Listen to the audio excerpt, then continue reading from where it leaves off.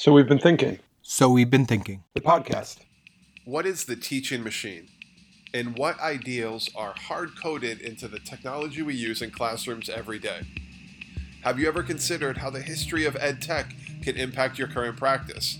In this episode, we explore those ideas and more on the So We've Been Thinking podcast.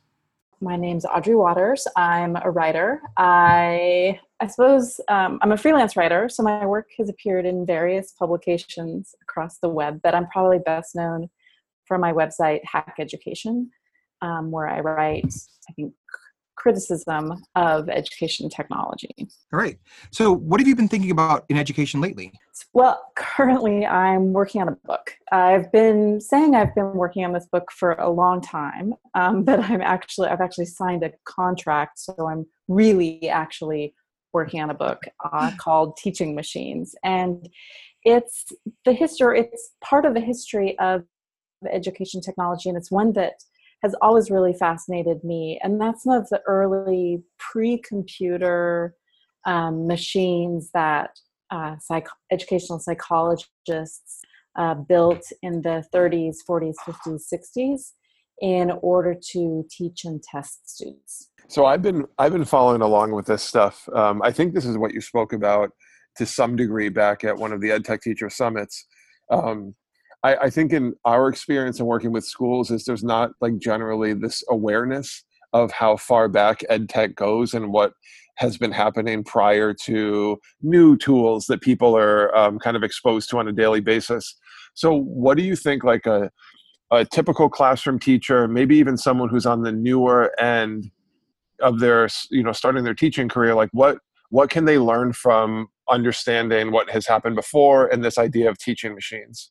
Yeah, I mean, I think that understanding history is relevant and important in general. I mean, not to sort of repeat the Santayana cliche, right, about those of us who don't know history are destined to repeat it, but I think it is worth thinking about where our practices, where our systems, where our institutions, where our tools come from, and why things look like they do, right? So, technology is a human creation, as are our institutions and our practices, and so as such, they aren't natural, and so these things have a design that has a history. They have, they have a legacy that's sort of built into the machine, built into the technology. I mean, to use a technical term, sort of hard-coded in some ways into the machines we use. And I think it's worth thinking about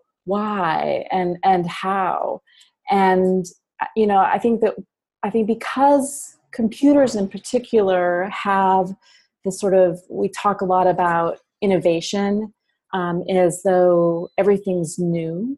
But I think it's important to recognize there are so many ways in which we're doing things that actually have almost 100 years of history behind them. Audrey, if you've been studying the history of educational technology, then maybe something that we could start to talk about as an overall discussion is what kind of themes tend to emerge?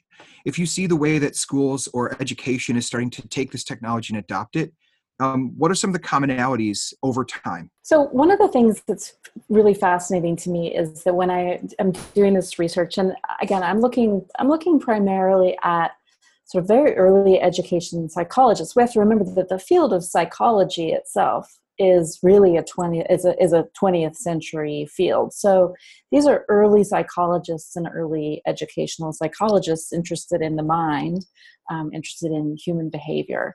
But it's fascinating to see the arguments that we hear today about why students should use technology were arguments that were being made, like I said, about 100 years ago.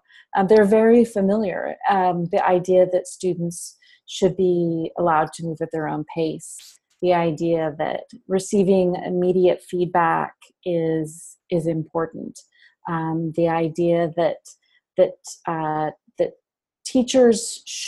machines should be used to free up time so that teachers don't have to do sort of rote wrote tasks in the classroom like grading.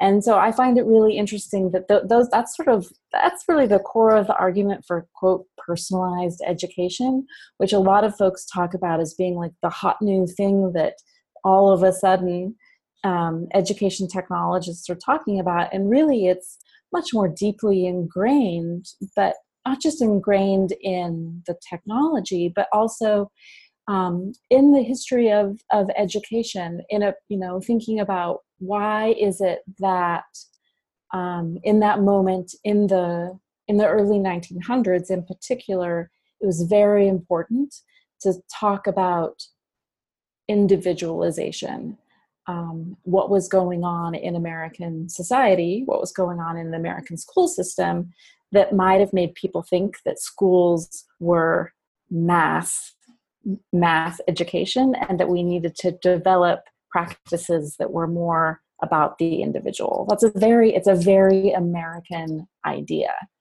And it's not just a technological idea. This is interesting because I'm sensing I can't tell if I'm sensing a bit of optimism. Like, hey, these ideas are 100 years old. And look, this has been going on for a while, so maybe we're on the right track. Or is this pointing to the fact that not much progress has been made? So if it's trendy to talk about personalized instruction, and I know some of the work too is around this idea of like immediate feedback for the purpose of conditioning, for the purpose of right. So are you thinking optimistically? Are you I know some of the work can be a bit cynical, which is honestly why we want you here. We want these ideas.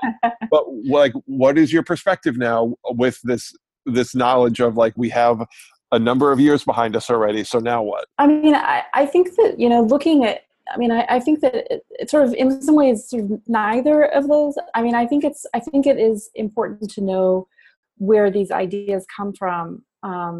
And one of the things that I find really troubling is I think it's sort of intertwined with the way in which digital technology companies, new digital technology companies, have seem to encourage a kind of ahistoricism that has permeated a lot of what they do. In fact, I think that's part of their rationale, this idea that they're going to enter into new spaces that they identify as problems or failures, and that they're going to, thanks to their engineering know-how, provide a technological solution to whatever problems they've identified.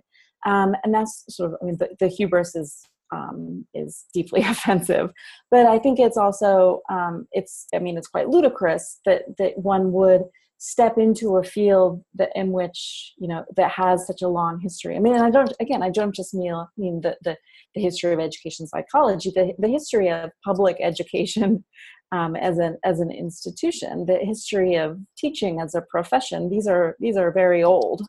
We've been doing this for a while now, for better, for worse.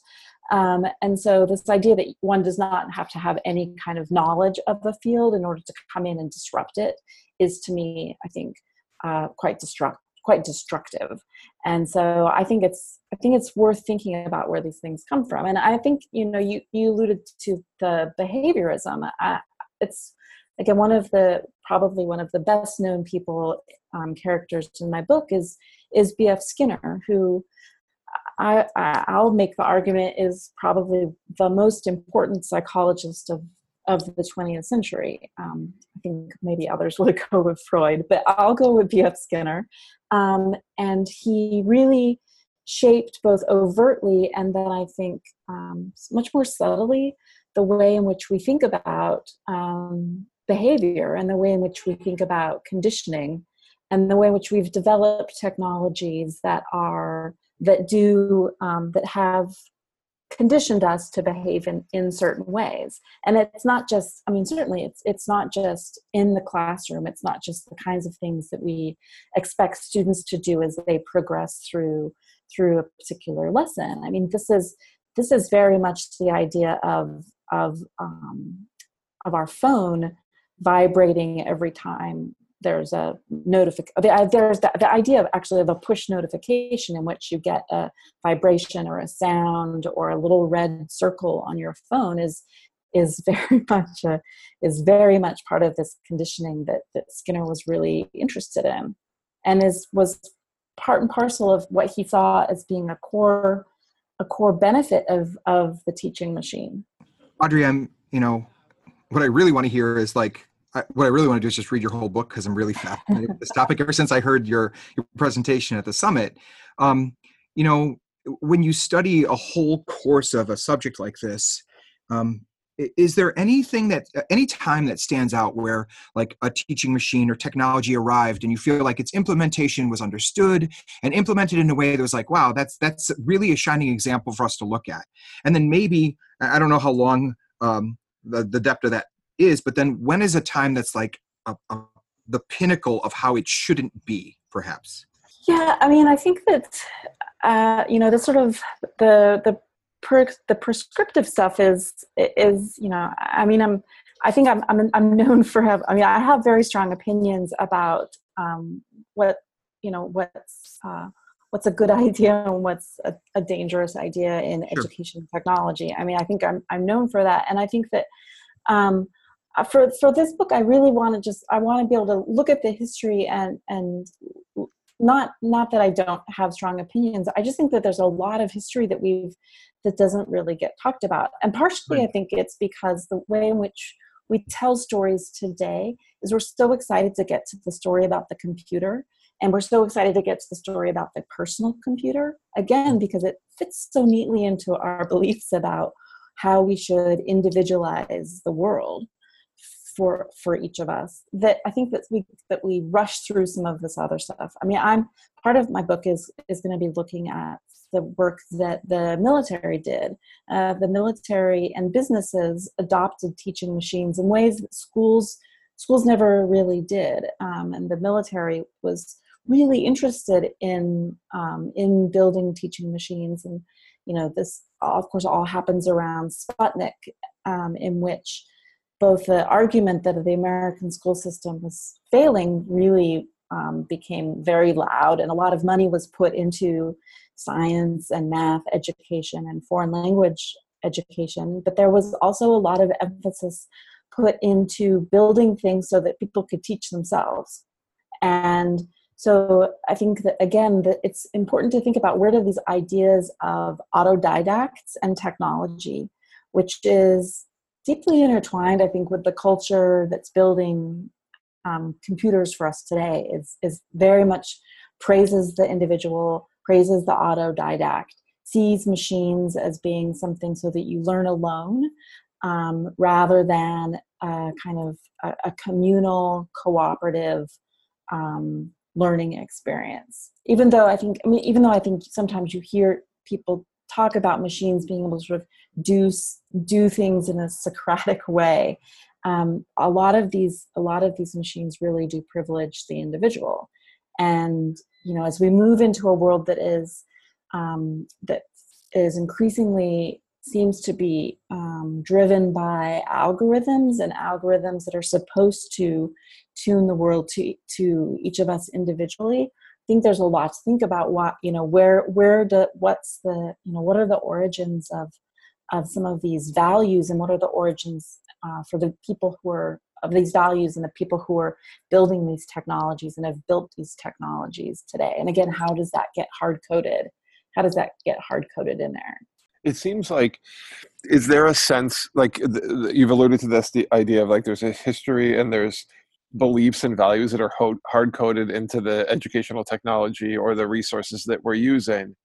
So what is the practicing classroom teacher to do in terms of like evaluating should or should I not be using this tool, who might not have the time to do this sort of work, or if they're in the position where their district has decided top down, like we're implementing a platform that is collecting data and we should potentially be skeptical of, but it's going to make your life super efficient and easier. And like you said, or alluded to earlier, it'll free you up to do other tasks. So like, do you have advice for the, not that any teacher is average, but just the a classroom teacher who is strapped for time to begin with and then is in a really tough spot.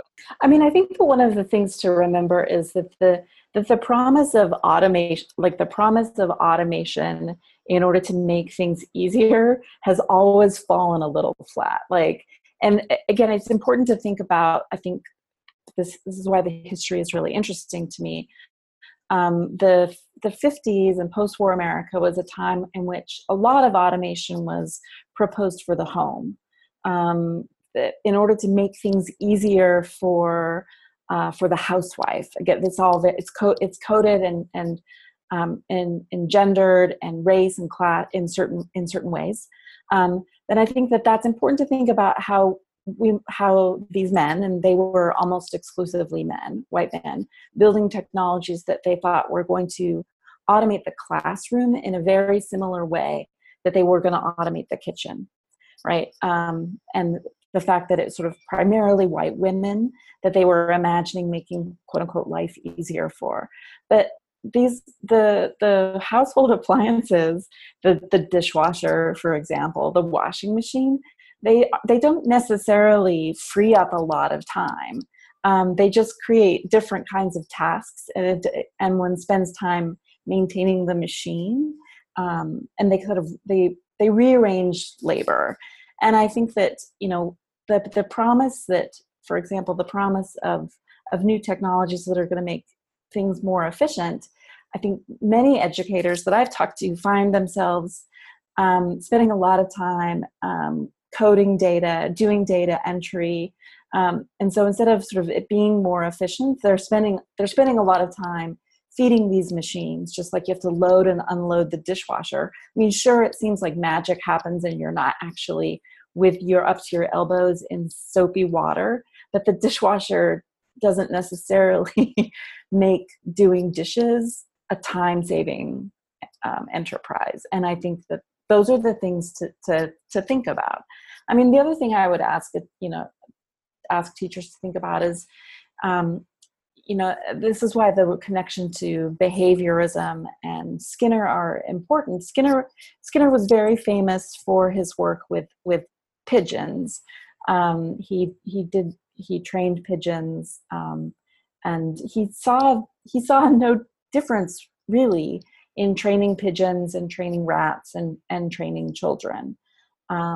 He thought it was a very similar process. And I think, not to sort of tout human exceptionalism, but I would like to think that when in the classroom that children, students of all ages actually aren't pigeons, they are free-thinking individuals with free will. Skinner did not believe in free will, right? And so I think that, what are we sort of training students to do? Are there places in which we sort of have them on sort of deterministic paths? How are we, sort of, how are the software that we're using sort of Pavlovian? Again, to sort of making students sort of salivate over certain kinds of rewards or the promise of certain kinds of rewards. And is that how we want to think about education? Is education about training pigeons, or is education about cultivating curiosity and agency? And I think a very different kind of idea of students as humans with curiosity and capacity, rather than as a lab animal. But so there's also a massive machine behind promoting that type of educational experience with the use of technology to make it seem like this is super innovative. And right. the time saved, I love the idea that, I mean, I'm up to my elbows in dishes all the time, but I love the idea that, don't be fooled that the work is gone. The work is just different. Yeah. but what, so now, like, I keep thinking about, okay, like Sean and I were both history teachers, and new tools emerged all the time, and I was always of the personality to just jump on board and try it and see if it was going to be beneficial for me or my students, and might it save time, might it allow me to provide more feedback. But now I feel like there's this increased kind of marketing campaign that all things that can be automated and made to be done faster with a machine should be done that way and there's countless tools to get this done. So I feel like in many ways, like, it's even harder now to get out of that cycle.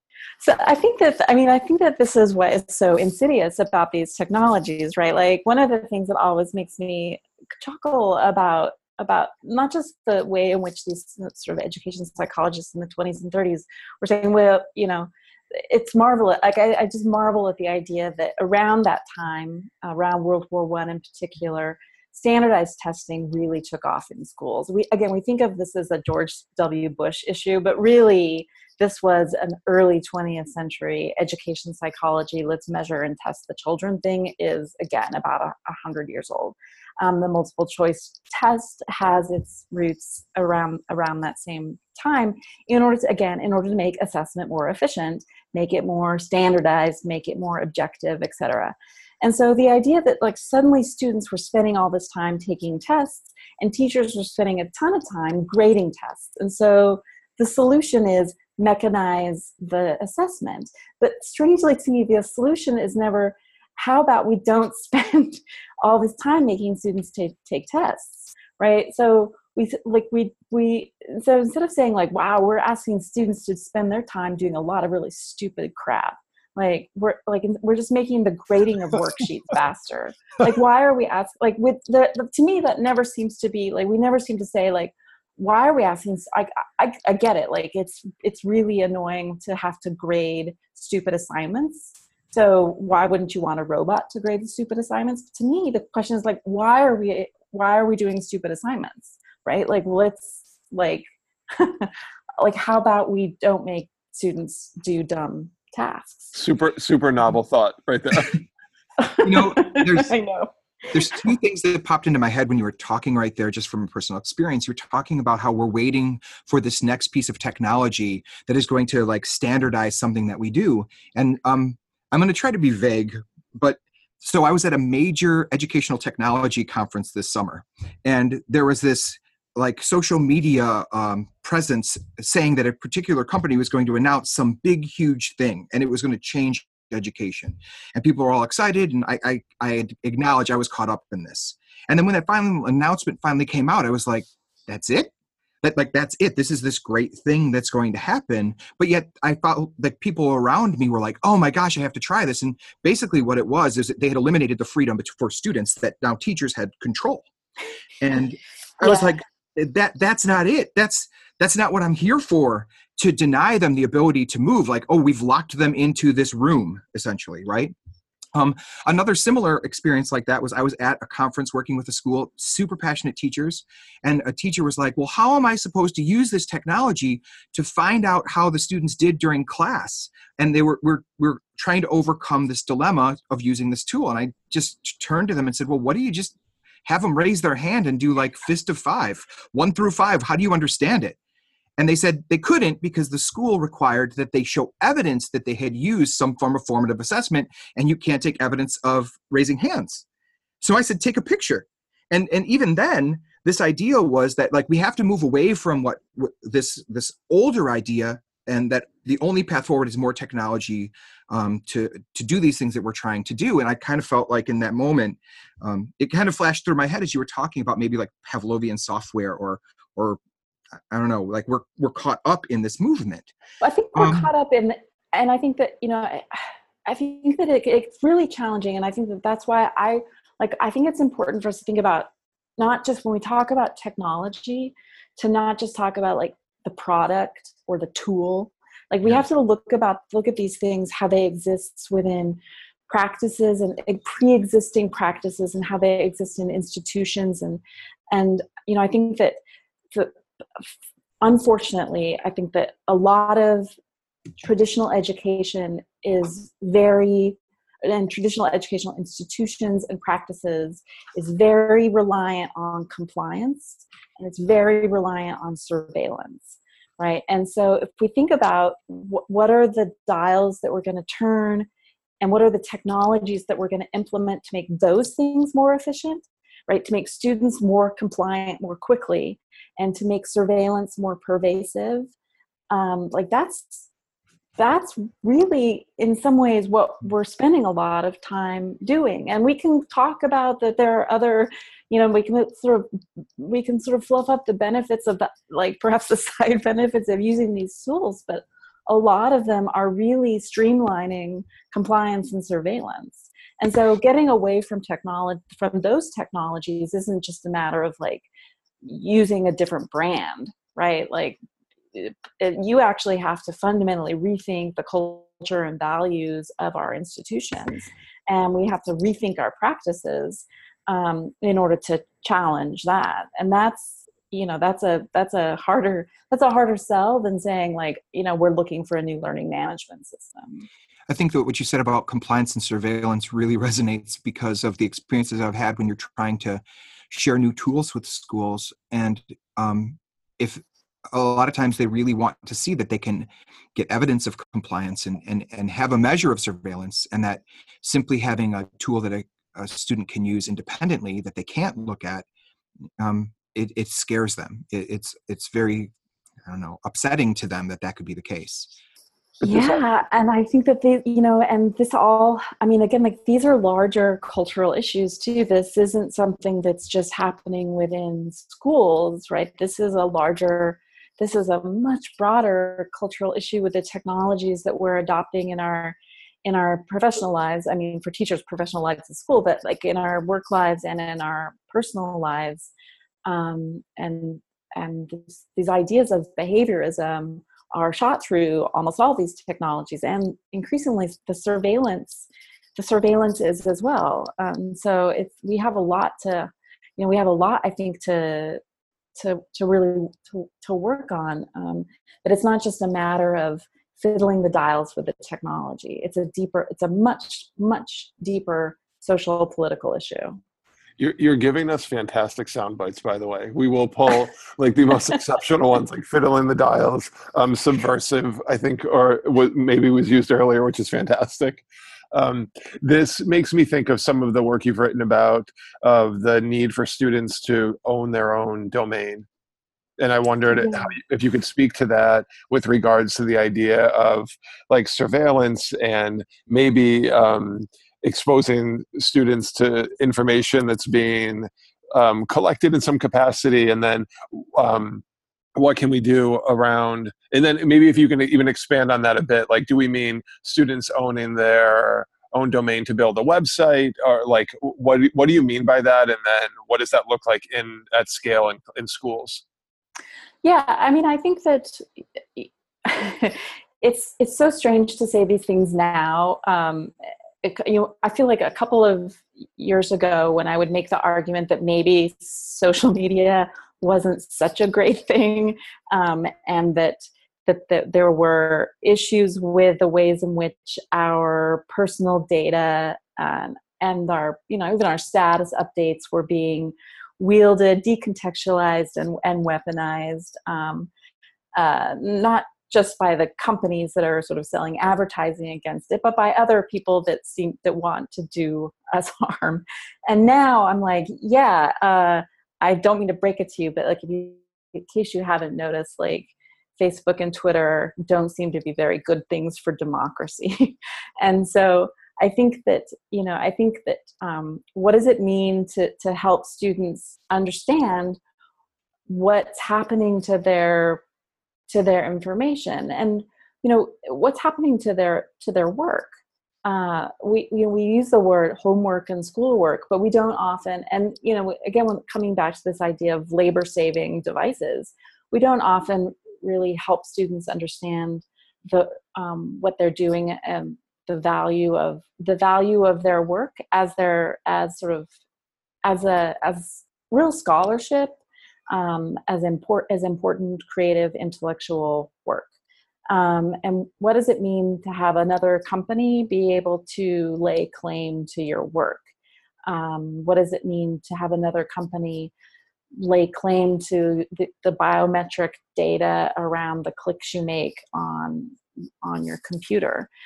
So I think it's important to help students think about the ways in which surveillance is happening. And I think that students are increasingly aware of this. I think that they do understand and devise ways in which they try to resist having their lives surveilled by parents and by teachers and by companies as well. But I think it's important to talk frankly, though, with students about what that looks like in a school setting. Like, what is the data that the school is collecting about you, and what counts? I think that these are important conversations just to have to help develop sort of critical citizenship, a critical digital literacy for students. I'm a proponent of students being able to own their own domain, can have a website that they control, because I think it gives them some technical skills. I think that's worthwhile, and I think it helps them understand that the work that they do, to think through what does it mean to share your work, what does it mean to have your work be public, what does it mean to be able to decide whether or not you want someone to be able to see your work, what does it mean to be able to showcase your growth and development as a scholar. I think that students, again, that when I said about students doing stupid work, like students have capacity to be able to do make important scholarly contributions, and I don't just mean college students. I think students of all ages can make important scholarly contributions, and so to think of oneself as being part of a web of scholars is powerful, and that was the original idea of the World Wide Web. Unfortunately, someone came up with the idea of advertising, and Google it all kind of went to hell. But have we lost our way a bit? Do you think we've lost our way? I think we have lost our way. I think that the advertising has really, digital advertising has really skewed the direction that things are going. But I also think, I don't want to have this sort of nostalgia for this perfect moment. Again, this is why the history is important. Like, I don't want to say that there was this beautiful moment in the 90s when the web came into creation and it was wonderful. I think that, again, where do computers come from? They are military technologies, right? These are they are sort of bound up in a pretty fraught history that's worth thinking about. And so when the fact that Google is able to build like the largest sort of advertising system that the world has ever seen, and it's also conveniently for countries around the world the most powerful surveillance system the world has ever seen, I think we have a lot to think about in terms of what this looks like, and what this looks like for the future of information, and for the future of knowledge building and knowledge sharing. And I think that's what school is an important part of not just sort of taking in the knowledge that other people want you to say that you need to accumulate by the time you graduate from high school, but I think it's about thinking about the future of creating knowledge too. I think you've pointed out, there's this dichotomy that I keep seeing in what you're talking about. Like, you were talking about this idea of digital literacy and a website that's going to showcase all of the creative work that a student is going to do and to highlight their growth as a scholar, right? And then to put that scholarship out there for the world to consume. And that part is so powerful and positive. I have some student work that's been out in the world, and several 100,000 people have viewed this work. That's an incredible opportunity for a student. But then something you said earlier is that there's an algorithm out there. And once you're in that algorithm, the algorithm feeds who you are. And sometimes I wonder if the algorithm feeding who you are is doing so at the expense of who you could become, because it's feeding these ideas. Yeah, I think I think that these are all such important philosophical questions that we should grapple with, and that honestly, I think I think that students have the capacity to grapple with as well. I mean, I just had a birthday. The week before my birthday, the eye doctor told me I needed bifocals. So, and then I think I've complained on social media enough times about needing bifocals that now I'm definitely getting like old lady ads in all of the services that I use. I think that, I think that, that's not that maybe that's a big deal or not. It depends on how I feel every day about that. But I think that this is incredibly important, and it isn't just about whether or not I decide to buy sensible shoes and get ads for sensible shoes. I mean, when we think about the ways in which, again, algorithms dictate things like our credit score, right? Algorithms dictate what people find when they search for us. Not just the algorithms that they dictate what information we can find. The algorithms are going to dictate whether or not your job application gets past the sort of AI hurdle before a human resources person sees it, or same thing goes for college applications. These are important. If an algorithm can dictate, it can discriminate just as well. Yeah. And I think that's a problem too. Audrey, now we get to the fun part, the super informal part, where Sean and I will go back and forth, ask you some questions. You'll have to reveal a bit about yourself and maybe your pop culture interests. So, the album, the artist, or the song that you've been listening to lately? It's a couple months old now, but I can't get enough of Janelle Monáe's Dirty Computer. You know what? I saved it the other day on Spotify. I haven't given it a listen yet. So now I'm inspired to go give the whole album a listen. All right. So next question. What is your most irrational fear? I am irrationally afraid of snakes. Like I'm I'm like, again, like the rational mind knows it's no big deal. Like I have a hard time with the National Geographic Instagram feed because every once in a while, without warning, there's a snake, and I can't handle it at all. I once made my 2-year-old, our cat brought in a garter snake, and I once made my 2-year-old take the snake back outside. I was assuring him, like, it's not gonna hurt you or bite you. It's not poisonous at all. I just can't deal with it, and I know you're 2, and I have faith that you can. Oh, that is my one phobia. I stepped on a snake nest when I was a kid.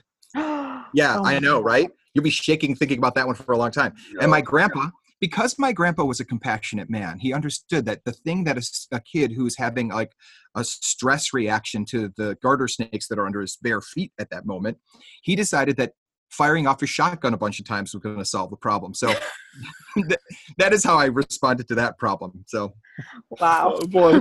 All right. I'm taking this one from Sean. He caught me off guard with a previous guest, and he asked about what is the childhood toy that you have like the most vivid memory of? Oh, actually, I have one sitting on my desk right now, and that's the Speak and Spell. Mm. I loved the Speak and Spell, and it is such a Skinner little teaching machine. I was waiting for you to say that. Yeah, it is. And that flat monotone voice. I've since studied, like it actually has a fascinating history. Just the development of that voice technology and Texas Instruments' decision to sort of build the Speak and Spell is a pretty interesting piece of technology history. I would suppose the other one, which is also sitting here, is my brother played a lot of G.I. Joes with action figures, and he always made me play with the Cobra figures, and he had like 6 Cobras and 800,000 G.I. Joes. And so I now collect G.I. or Cobra. I collect Cobra action figures, but they're broken at the moment. And I think if you're a kid of a certain age, you know that it takes a little rubber band to reconnect their torso Yes. back to their leg. And so that's a work project that's sitting on my desk to reassemble the Baroness. I think I responded to your Yes, you did. Instagram Yes. account. That was such a skill. I worked so hard to be good at that skill when I was younger, and people in the neighborhood would bring me them for like surgery. Yeah. That's some great memories. If you want to very quickly give us, share with the listeners, where can they read more about your work, and when might they expect this new book to be forthcoming? Sure. You can find me at audreywaters.com, right? Own my own domain. Hackeducation.com. And I'm not sure the publication date of the book yet. My draft is due in April, so I'm guessing probably still about a year out. Audrey, thank you so much for joining us. Thank you for having me. Yeah, to get this story out there and get people thinking about these ideas and reflecting on their practice. So thanks again, and maybe we can do a follow-up once the book drops as well. I'd love that. Thank you, Audrey. All right, bye everyone. Bye. So We've Been Thinking is brought to you by EdTech Teacher. Join us this November at the EdTech Teacher Boston Summit. Learn more at ettsummit.org.